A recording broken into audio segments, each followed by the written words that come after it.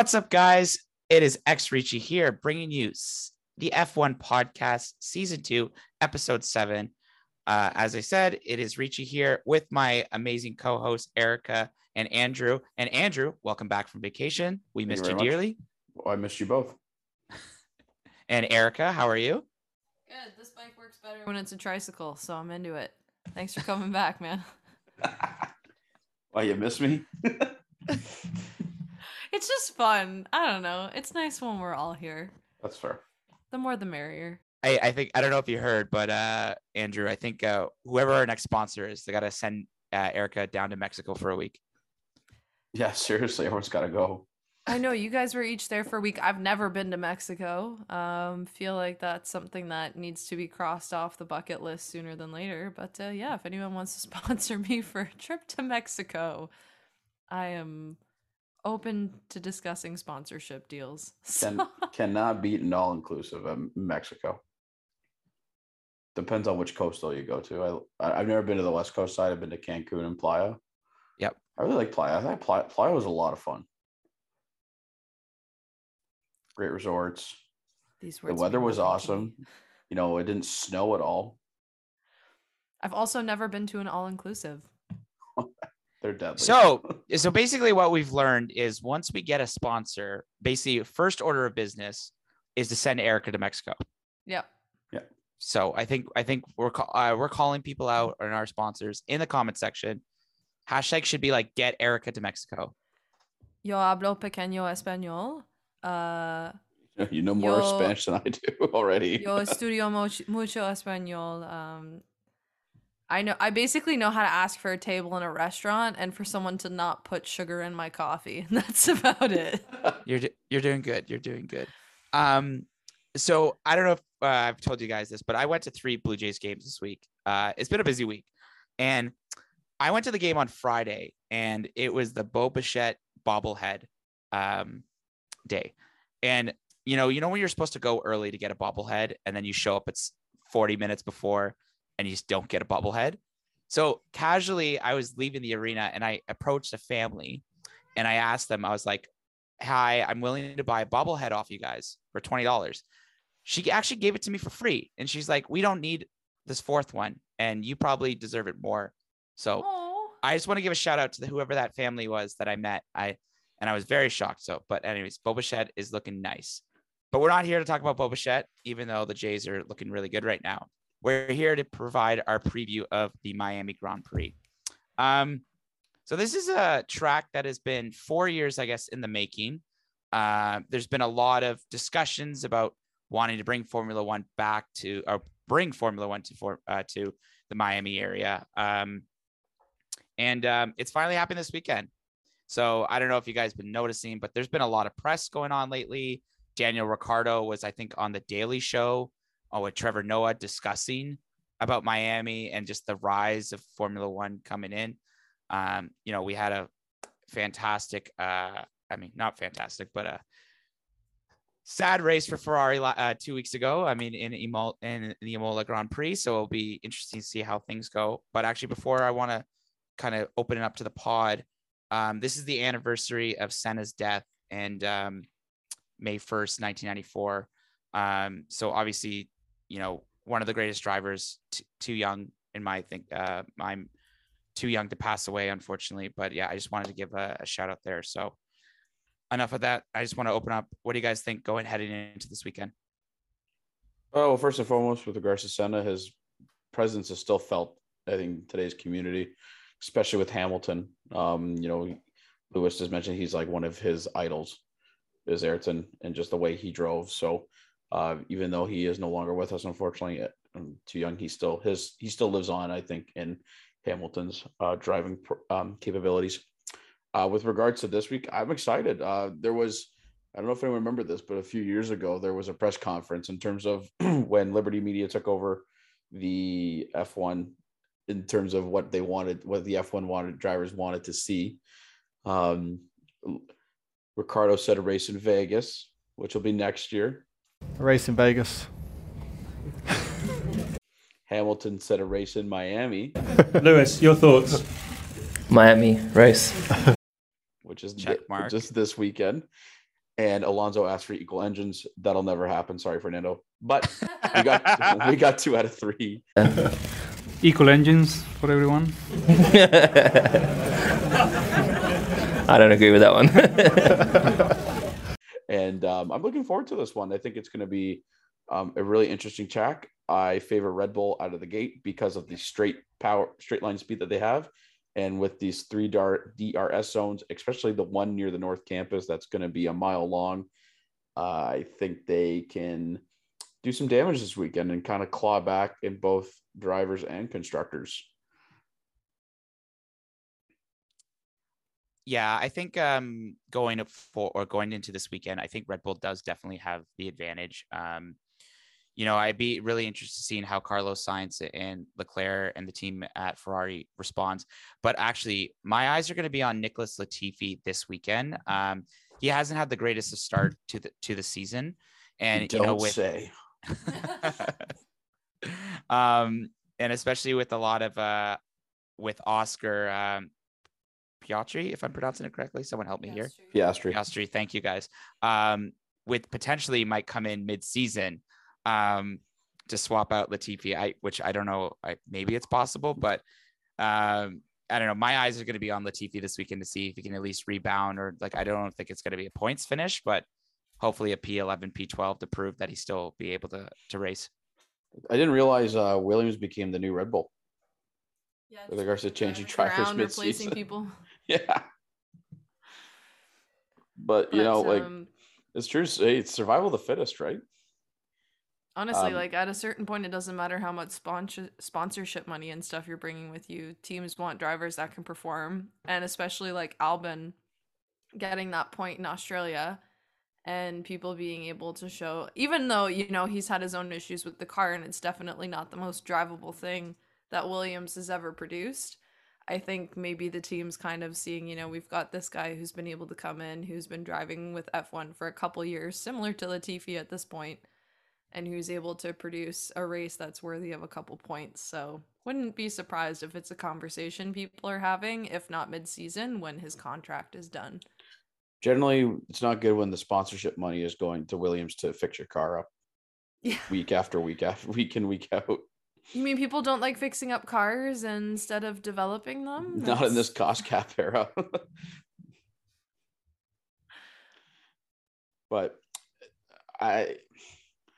it's so tough to predict, right? When you think about up until last race in Imola, when we were thinking, Red Bull and Ferrari powertrain teams were just, aside from AlphaTauri, have been doing really well, and then all of a sudden we got, McLaren there with Norris scoring a podium, right? So, and Russell going P4, which I find interesting how he can maximize the car and Lewis cannot.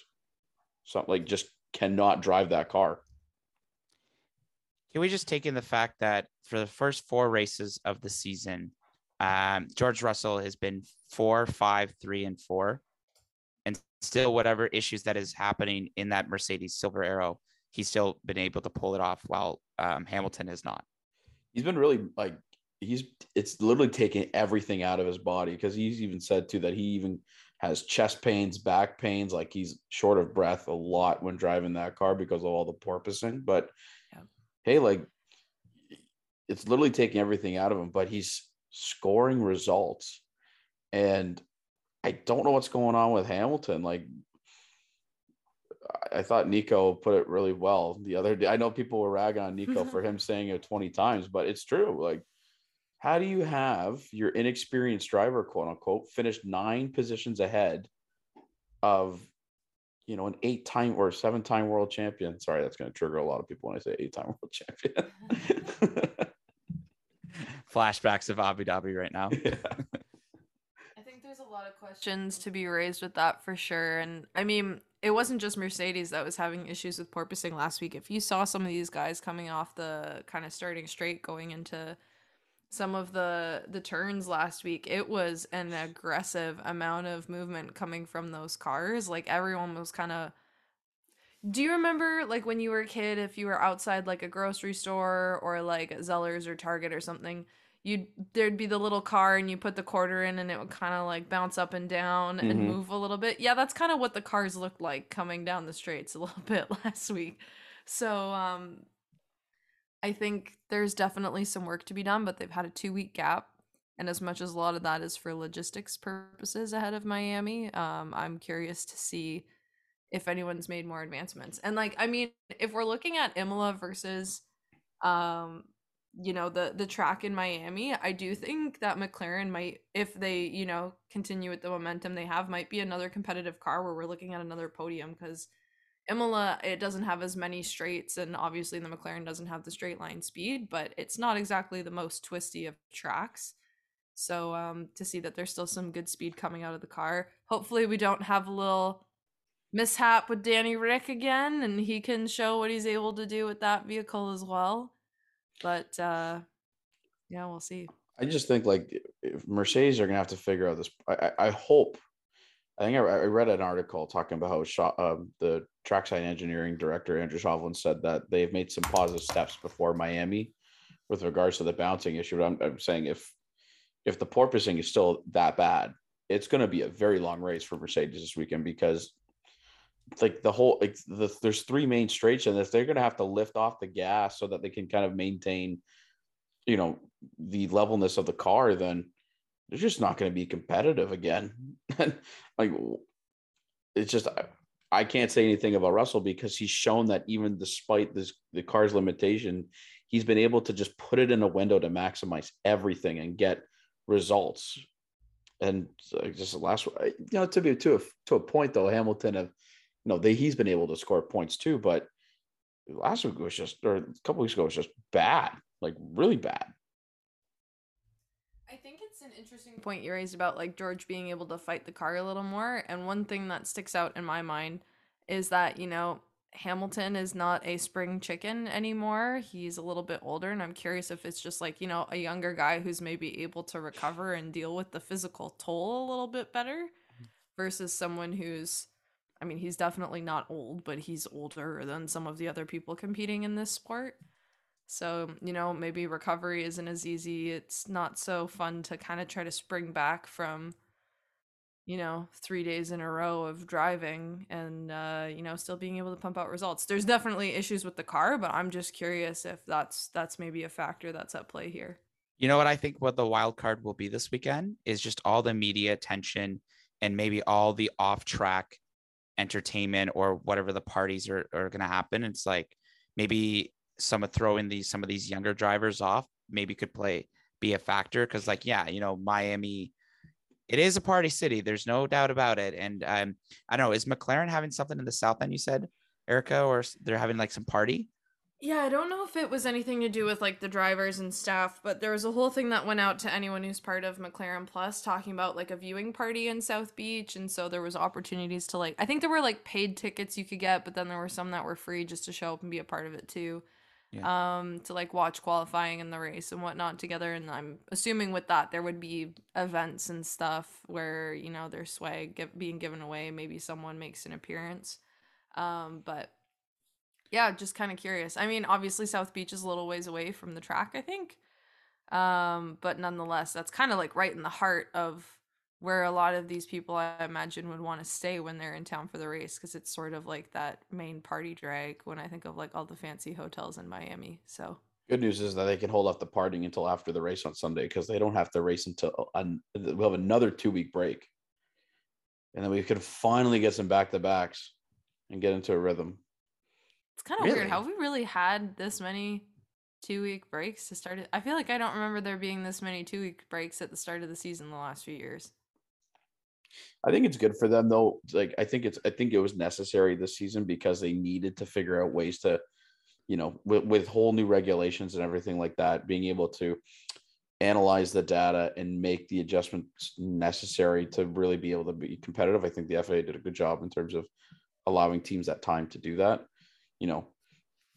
Who, depending on who maximizes that in that case, will be seen.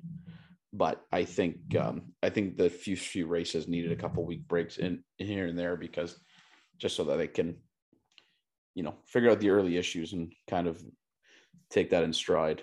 It looks like obviously Ferrari and Red Bull have figured it out, and we'll see who else can figure it out down the stretch. I also forgot to mention this. I know we talked about this in the last episode.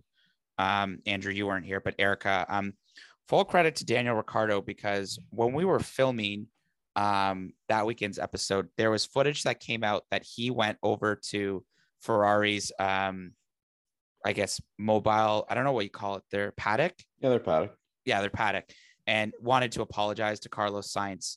And it was interesting how he approached it too, because he didn't just walk in to the paddock. Like, you know, that's like kind of like enemy territory. It's like he waited outside. He said, "Can I speak to Carlos?" And then wait. And then I guess a Ferrari person came and grabbed him. But I just wanted to give full credit to Danny Rick for that. But yeah, I think I did call him a wanker in our segment, but I will go back to Rockstar, I think. If I'm allowed to do that. If I'm allowed to do that. Of how he handled it. So, you know what? I appreciate, you know what? This is the thing. We're not afraid to admit our mistakes. Like, I admitted I was wrong about saying that Leclerc was a hyped up driver. Although last week, you know. You lose. One little mistake that cost him a few points, sure. Still That's 27 points in the lead of the championship. Yeah, like, and I'm like, isn't that crazy? You cough up a podium place last week, yet you're still like miles ahead of your competition in the driver's standings. But not only that, is like he made up, I think, 3 or 4 spots because of that, regardless of that screw up. Yep. Oh, and that has to do with the car too. I think, you know, as I said, Ferrari's going to win the Constructors' Championship this season. We just need to have Sainz finish a race this weekend. He's probably so happy that there's no gravel traps in Miami.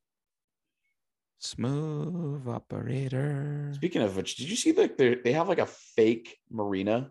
Oh my goodness! At this like track, yeah. So they, as part of the track layout, they're gonna put a fake marina in and literally fake water. What?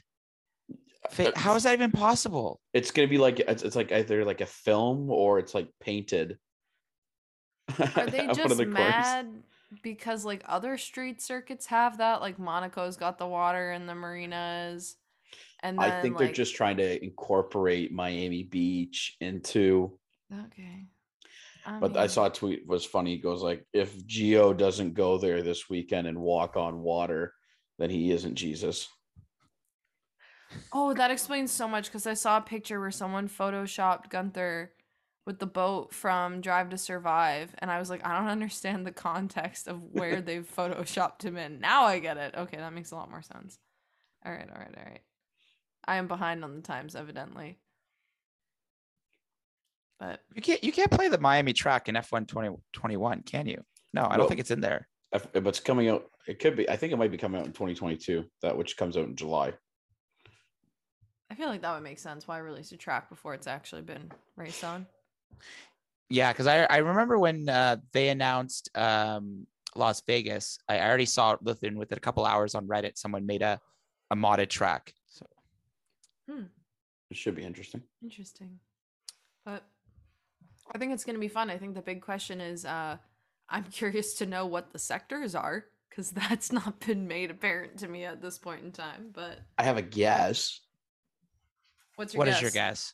Okay, so just based on what I've seen in terms of like turns and whatnot, I think from the start line to turn 9 could be one. And then from 9 to say maybe 15 or 16 would be the sector 2. And then 16 to the end to the start finish line would be sector 3, because that would have each sector would have a DRS zone effectively. And that straight between 16 and 17 is quite long.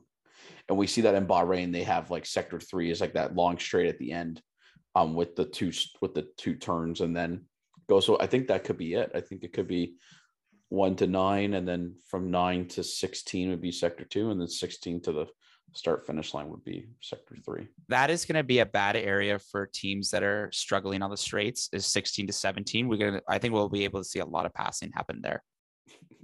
I'd hope so. This is like, it reminds me of Baku and that straight. to go back to in a few weeks' time, to go back to Baku after last year. I think there's a lot of unfinished business, but that's not what we're here to talk about. We're here to talk about Miami. So, Oh, I think it's going to be a great spectacle this weekend. I think it's going to be, the vibes are going to be very there with regards to the, yes. and I wish I was there to party, because it would be quite the time.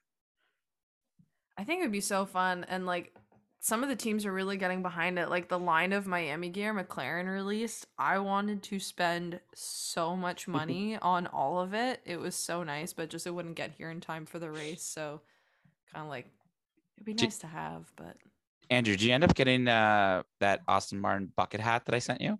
No, I didn't. Unfortunately not. Okay. Because I'm trying to save up enough money to get that $6,000 3-in-1 jacket. there's a $6,000 3-in-1 jacket. No, it's 600 something. Oh, okay. Still a crazy amount.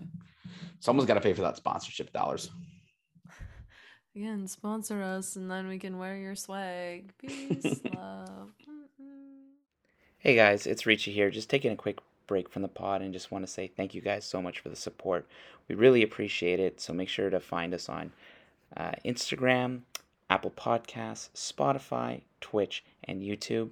And we're really excited for the Miami Grand Prix this weekend, and I hope you guys like this week's episode. So, enough of me. This is kind of our little break, and then we're going to get right back into the pod. Thanks, everyone. Drink all day, play all night, let's get it poppin'. I'm in Miami. Do we get any fan questions this week? I didn't see any. No fan questions this week, but I have a question to the pod. Let's hear it. Enlighten us, Andrew. With regard, since there was discussions that Piastri was going to take over Latifi's seat midway through the season, what if? All right, so what are your thoughts on this? That the winner of the F2 season gets automatically promoted to F1 and replaces the last place driver in F1 for the previous season, who gets then demoted or relegated to F2. I know this is very complicated with sponsorships and whatnot, but I would love to see that form of element in there, because then it actually forces teams to try and, and forces drivers to not want to be dead last. So I'll take a stab at this one first. I think it's a very intriguing idea. I also think that for some of these guys, like, they work so hard in F2. Like, there's a lot of effort and a lot of time and skill put in there. And to know, like, if you think about Piastri, I mean, the guy just absolutely ran away with the F2 season last year. And then to not even have a seat in the next step up when it's kind of what you would expect from someone who, A, performed that well, and B, there were so many shifts and openings kind of, making an appearance on the grid. You would have anticipated that. So, as much as I know the teams kind of need the money, especially, we've got cost caps and it's so expensive to develop a car, especially this year with it being so new and everything of that sort. I understand why some of the teams made the choices they did, but we've got this fantastic driver who is a reserve driver, not really doing too much, I don't think. Like, I don't know about you guys, but I don't think of any instance really where I remember seeing him even doing like a practice run in the Alpine, maybe like once or twice, something like that.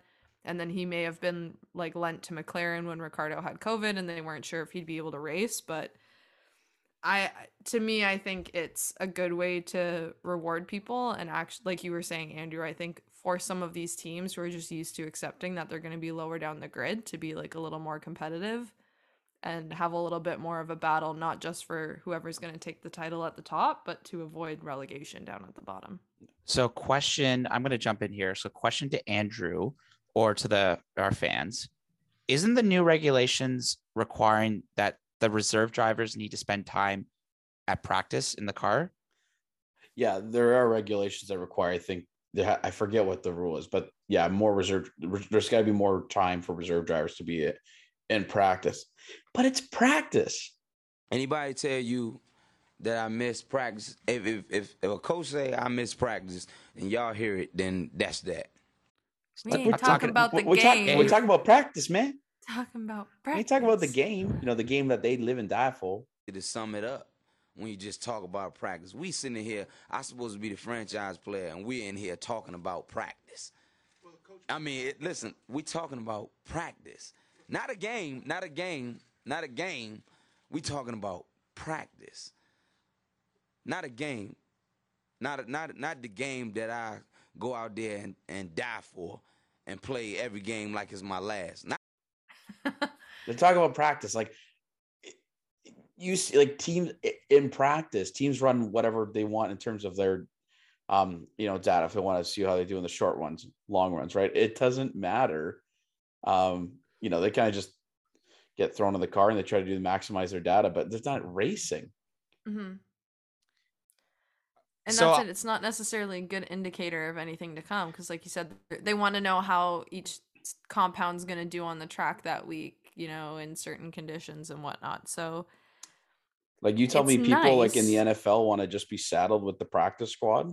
No, they want to go play they want to play in the big leagues. They want to play with the big teams. Like, it's the same concept in F1. Like, as much as they love to be reserve drivers, they want that F1 seat.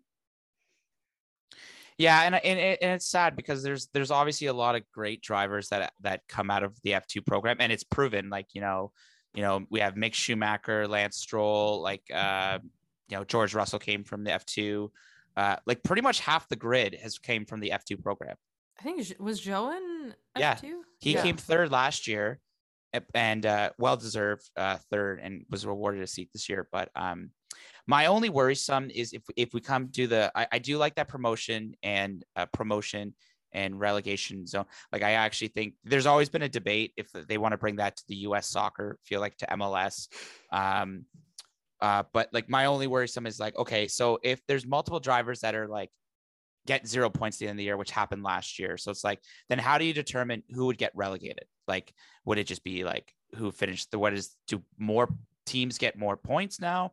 So I think there will have to be a lot of like open negotiations on some of those rule changes. So it's like, obviously, what's the average the person has placed? Do crashes now have more of an impact on like your standings or like where you end up if you're stuck in a relegation battle? Like, yeah, so that's some of the kind of questions I would have. I think would one also way, be sorry, go ahead, Andrew. Oh, I say, like, I think one way to alleviate that would be, well, there's two ways to do it. I think one would be you take like their best 10 race results and you compare from there, or your best 12, you take half the season, take their best results, and go because you're gonna have crashes and DNFs and so on and so forth. So eliminate those in terms of the performance. You go from there, or better yet, let's get some more teams in F1, for crying out loud. Like, I don't think the talent is watered down anymore. There's so many good drivers coming through the system. Like, I don't know how many, like, there's so many drivers that come through F2 that deserve a shot at F1 and they don't get it. So they get saddled off to IndyCar, which is still great, but it's like, they want to be like, you work so hard to get an F1. Let's get a couple more teams in it. Maybe we'll start with one. So we'll see how that goes. And then maybe two, because I don't think the talent's watered down anymore as it used to be. There's going to be a lot of competitive racing.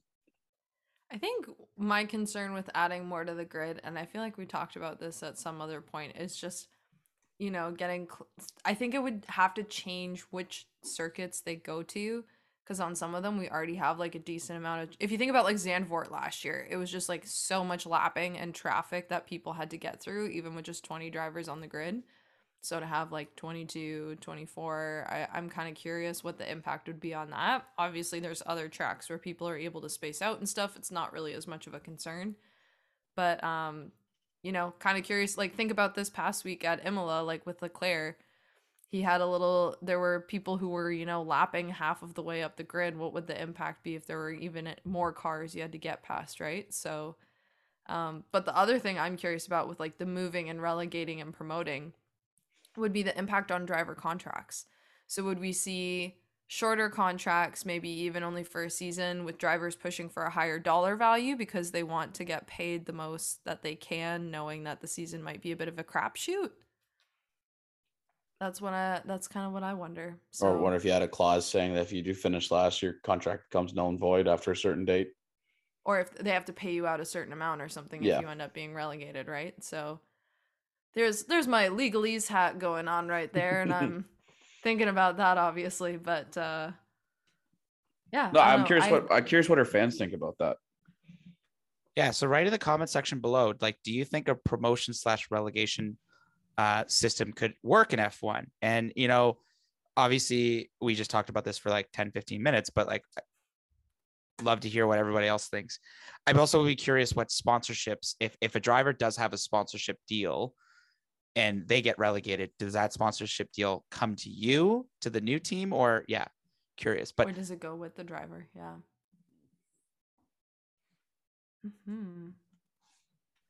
I mean, there's obviously some that would go with the driver. I mean, like Safina would go with Latifi, obviously, because his dad works at the company. And like if Stroll were to be relegated, there'd be a whole bunch of stuff coming from Daddy Lawrence going with him. But you like that one, eh, Daddy Lawrence? But I prefer Bond villain. Bond villain, yeah, that's a good one. But yeah, I don't know. I'm curious. I'd want to know what people think about that because I think that's an interesting conversation to have. So I have even a better one. So, you said Daddy Lawrence, or what did you just say? Sorry, Daddy Lawrence. Yeah. Daddy Lawrence. Okay, what Bond villain would he be? The man with the golden gun. Man with the golden gun. I think that's one of the Sean Connery ones. It's one of the like OG ones where he's basically got that was like a Christopher private Lee, island. I think, like Scaramanga. Yeah, I don't even remember. I basically just know who Bond was. But like there's a whole, I don't know, it's just very like rich people doing the crazy things with like insane compounds and private islands and stuff, and like he's literally got a gun made of gold, and that's kind of like the calling card of this whole shtick. So Was that the where it's the one where, you know, the laser's about to cut up Bond and he's just like, what do you expect me to do? And it's like, no, Mr. Bond, I expect you to die. That was Goldfinger. Goldfinger, yeah, that yes. was Goldfinger. So no, he's trying to get a device that harnesses solar energy or something like that, and then he gets targeted by a famous assassin.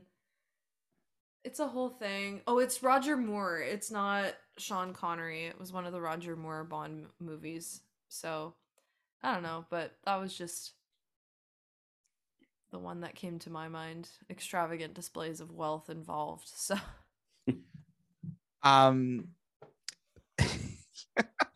that's actually really good. Just looking at the time, is there anything last kind of thoughts we have going into Miami? Obviously, new track and stuff. You know, I think for fantasy, it's kind of all over the place for me. But I had to drop Carlos Sainz the last one, and I put all my money in Red Bull for constructors for the next couple of weeks. Go ahead, Erica. No, go ahead, Erica. Yeah, for me, I can't remember what exactly is going on in Grid Rival, but I think I'm gonna be a happy camper and bring, obviously, like if I can keep Leclerc, because I think I've got him for a few more weeks and stuff, that would be fine. But I might bring Norris back into the mix now because I feel like McLaren's in a place now where I'm willing to take a gamble on them. Not really a gamble if it's your favorite driver and you're just kind of like blindly going to support them anyway. But for me, I think keeping Bottas in the lineup is a smart idea. I feel like that's a car that might be a little more reliable, and he's just driving that thing super well. So I'm willing to put my money on him ending up in the points again for sure. Yeah, I'm gonna have to make a couple moves this week to get out of the basement because I had a rough week last week, so nothing can really hurt me, to be honest with you. So I'm just gonna just try some new strategies out, see how it goes. What have you got to lose, Andrew? Hey, Kevin Magnussen is 10.2 million. I don't think, because he's Wasn't consistent. he like 3 something when he started the season? Like he's already gone up that much in value. Not only that, he was like the driver that you picked last 2 years ago, because it's just like they're not getting any points if you just have to just put a bottom driver. That was your guy. Just think about it. Now Haas is doing relatively well. Gunther's excited because he doesn't have to do unspeakable acts in the paddock for points. or have to like model with boats. Well, maybe he still has. I feel like I he was gonna still say has he's to do probably the still Al- gonna. he still has to do the Aldi catalog, but you can do it with more confidence now. The smile will be genuine and less forced.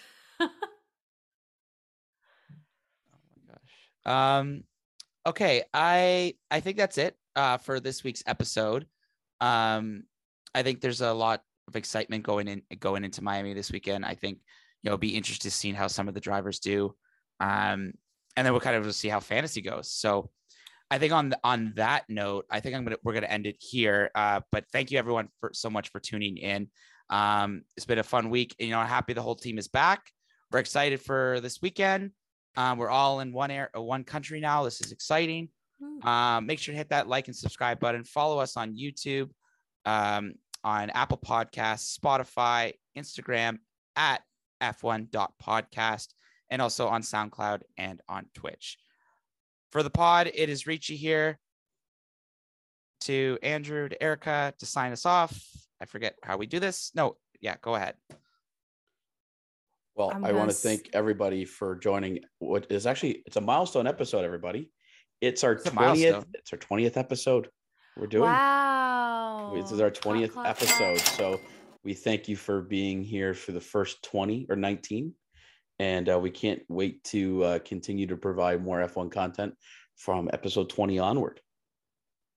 But Erica, what would you like for the fans to do? I would really like it if they liked and subscribed, Andrew. I think that would be a swell idea. Exactly. Please like and please subscribe to our YouTube channel, or Ricci, as well as Apple Podcasts if you have Apple, Spotify if you have Spotify, and tell your friends about us, because we love would love to grow our base. And if you have any sponsorship opportunities, let us know. I love that we're pushing so hard for sponsorship. I don't know why. That makes me happy. I'll take a 10-pack of Timbits from a fan any day. I feel like that's how you know you've made it. Someone just hands you a pack of Timbits off the street, like, hey, man, here you go. Or if you're walking down the street and it's like, hey, you're the guy from the F1 podcast. And I'm like, yeah. It's not just me. I got a team. But yeah, thank you. One day. Anyways, on that note, we're going to sign off, and we'll see you guys next week after the inaugural Miami Grand Prix. Thanks, everyone.